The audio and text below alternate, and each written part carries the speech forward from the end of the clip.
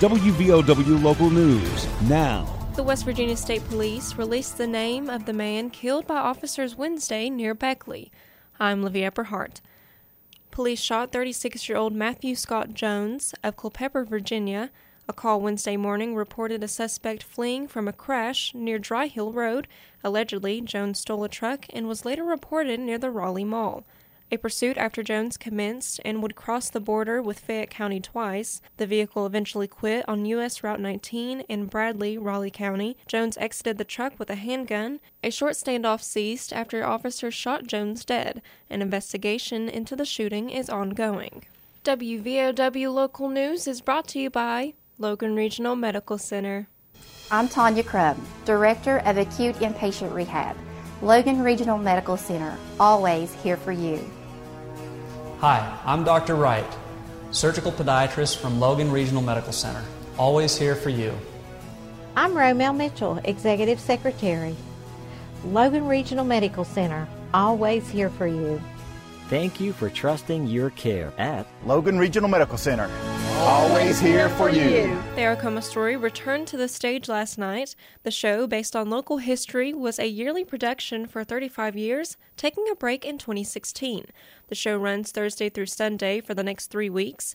All shows start at 8:30 p.m. at the Liz Spurlock Amphitheater in Chief Logan State Park. For advanced tickets, call the Aracoma Story office at 304-752-0253. Three Beckley area residents pleaded guilty Thursday to federal charges involving multiple straw purchases of firearms.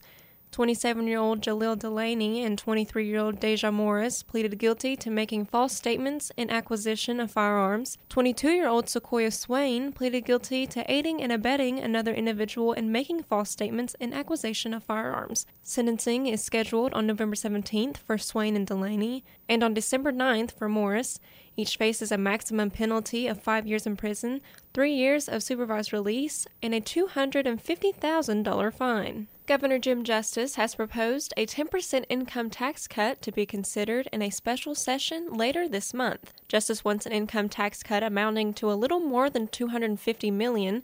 Justice announced his proposal for an income tax cut during a briefing about the state budget on Wednesday. The briefing focused on West Virginia ending the fiscal year $1.3 billion ahead of projections for the general revenue budget. West Virginians are set to vote on a proposed amendment to the state constitution this November to allow the legislature to make changes to property taxes. Assuming that passes, the Senate majority has been deep into discussion about cutting property taxes on business equipment and inventory as well as on people's vehicles. Initial estimates indicate that could have a financial effect of about $500 million. Senate President Craig Blair said he supports reducing the personal income tax. Support reducing the personal income tax.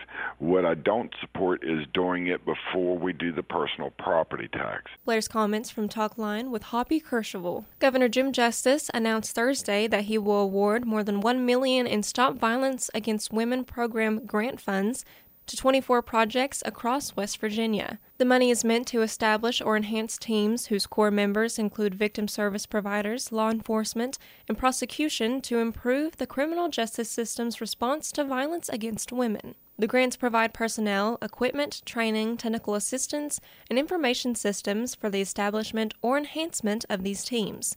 These funds are provided by the U.S. Department of Justice, Office on Violence Against Women, and are administered by the Justice and Community Services section of the West Virginia Division of Administrative Services. Money includes $25,000 to Logan County for a part-time assistant prosecuting attorney dedicated to the prosecution of domestic violence, sexual assault, stalking, and dating violence, and $80,961 to the Tug Valley Recovery Shelter Association in Mingo County to provide services for victims of domestic violence. Kentucky Governor Andy Beshear said Thursday the Bluegrass State is experiencing a slight escalation of COVID cases, with 10,191 cases announced June 27th through July 3rd.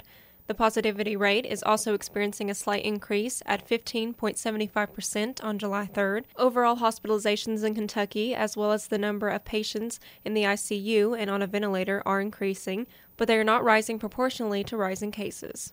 Active cases of coronavirus are above around 2,400 cases. The Department of Health and Human Resources reported there are 2,428 active cases of the virus across the Mountain State. The state DHR reported 870 new infections of COVID-19 Friday.